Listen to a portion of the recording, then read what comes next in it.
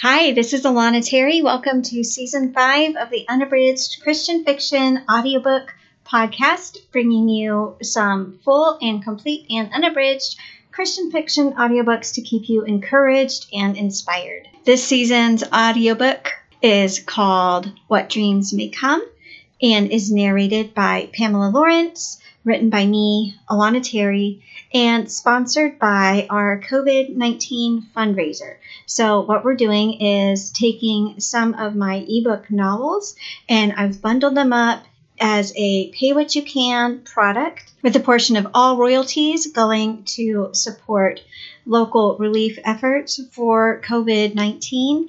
If you want to be involved in this fundraiser, it's going to be for a limited time. You can check it out at alanaterry.com/novels. And now enjoy today's episode of the Unabridged Christian Fiction audiobook podcast. Chapter 41. Susanna was halfway through Kitty's dinner when the doorbell rang. "That's Derek with the groceries," Susanna told her sister. "I'll be right back." Blink. She smoothed out her hair as she made her way down the hall and opened the door. "Hey." "Howdy, howdy." She tried to match her stepdad's playful grin, but got the feeling she failed pathetically. "How you doing today? You ready for an early Christmas present?" Derek stepped past her and set the bags of groceries on the dining room table, where Kitty was sitting in her chair. "Hi, pretty lady." He tousled the top of Kitty's head. "What's for dinner tonight? Delectable vanilla or scrumptious strawberry?" Kitty let out an amused snort.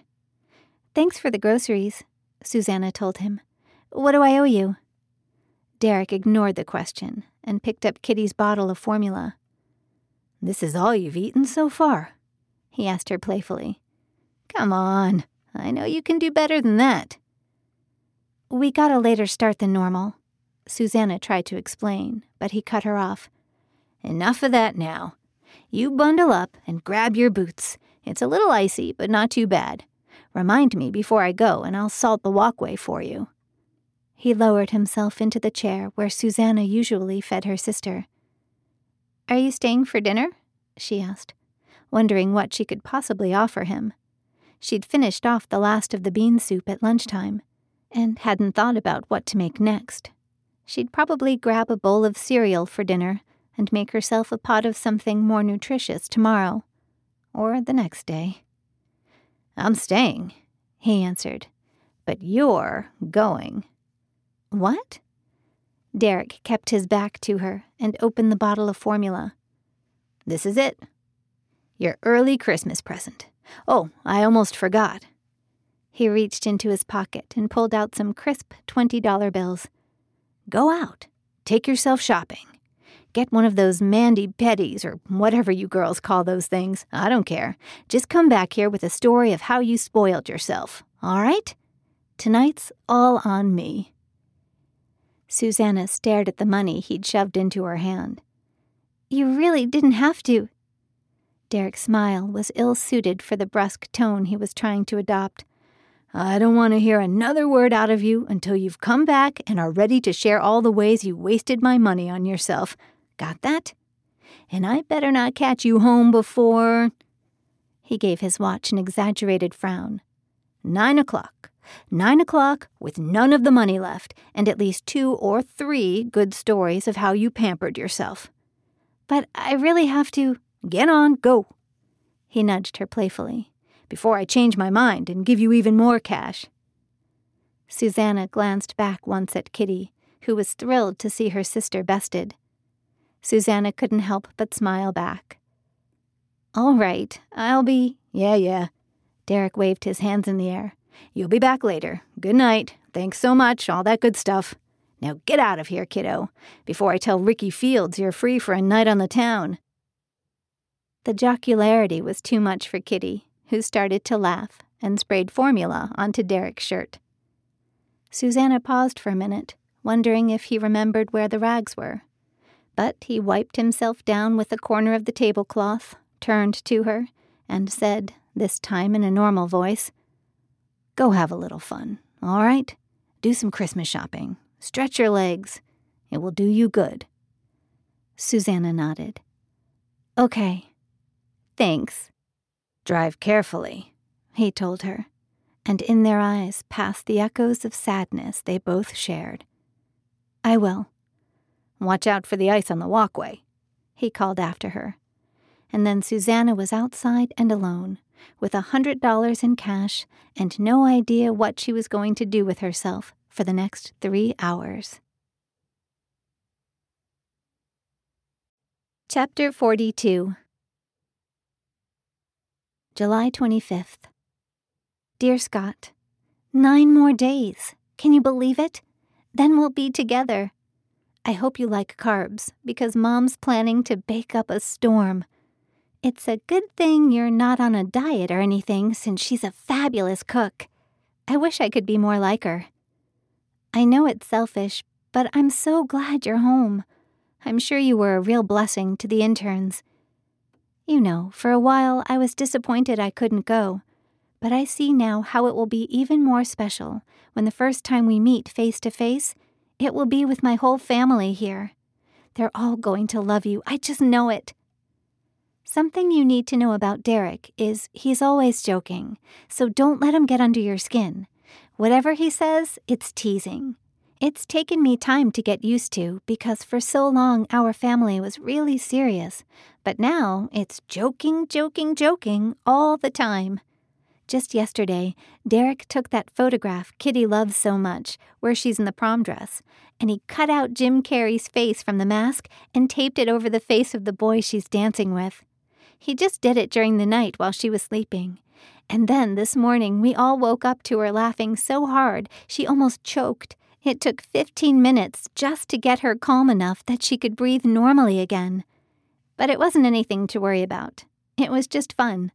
She's not due for her checkup for a few more days, but she's doing so much better. It never did turn into pneumonia either, thank God. But I'm still glad I stayed home from the summer trip, because otherwise I would have been spending so much time worrying about her. 9 days! I sometimes think this must be some sort of dream. We've tried so many times to get together and it never worked. Now I think God was saving it, so the first meeting would be extra special, just like I know it will be. Mom asked me if I was nervous to meet you, but I'm not, just excited. Excited to finally know what it's like to have you right there while we're talking. It's going to be wonderful. See you soon. I can't believe I just wrote that. Yours, Susanna. Chapter 43. Susanna hadn't had a night off since her mom died. It took her 5 minutes sitting in the driveway before she convinced herself to put the car into reverse instead of running back into the house and telling Derek she would take care of Kitty's dinner. Getting out of her own driveway was the first obstacle. Deciding where to go was the next. It wasn't like Orchard Grove had big malls or shopping centers. The Christian bookstore had gone out of business last year, and the only real friends her age had left Orchard Grove after graduating. She passed the road to Ricky Field's home, and for a brief second she thought about stopping by. But what would she say? What would be the point? She drove on and realized she was hungry. She had money but refused to walk into a diner and eat a meal alone, which is how she soon found herself at the Walmart food court. She sat down with a grilled chicken salad, wishing she brought a book with her or something else to do to pass the time, her Bible maybe. God, I'm thankful that Derek is giving me this night off. I just wish I had known about it beforehand so I could be prepared. She thought about the cash in her purse, about what kind of Christmas present she should find for Kitty. Then something for herself, too. Derek had been adamant about that. Good thing she was at Walmart, where she could find everything she would ever need or want, throw it in a shopping cart, and make it home in time to put Kitty to bed at 8. It wasn't until she started eating her salad that she realized how much her body was craving fresh produce. Her mom had always kept the fridge stocked with healthy foods, creating elaborate meal plans far more varied and wholesome than bowl after bowl of leftover soup. Susanna knew the basics of cooking. She just didn't have the energy to justify making big, fancy dinners when she was the only one who could eat them. Christmas would be her first meal that didn't come out of a single pot in months. Derek would come over in the afternoon with a ham, and she was supposed to think up a few sides.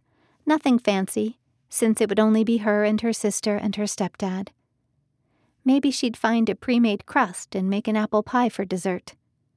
Speaking of desserts, she should probably use this night off to drive down to Baxter Loop and buy some of the Amish Friendship Bread starter there, instead of wandering the aisles at Walmart, praying for inspiration. Safe Anchorage Farms had the best gift shop in at least 50 miles. She could head over there, get a new batch of starter, pick presents for both Derek and Kitty, and find some stationery for herself, too. It beat pushing a shopping cart around a crowded supermarket. As soon as she finished her salad, she braced for the cold and headed back toward her car, trying to remember the quickest way from here to Baxter Loop. Maybe Derek had known what he was doing with that surprise night off. Maybe it would be a good evening after all. Thanks again for listening to the Unabridged Christian Fiction audiobook podcast. This has been What Dreams May Come by me, Alana Terry, narrated by Pamela Lawrence. This season of the Unabridged Christian Fiction audiobook podcast is sponsored by our fundraiser for COVID-19 relief work, which you can find out about more when you go to alanaterry.com/novels.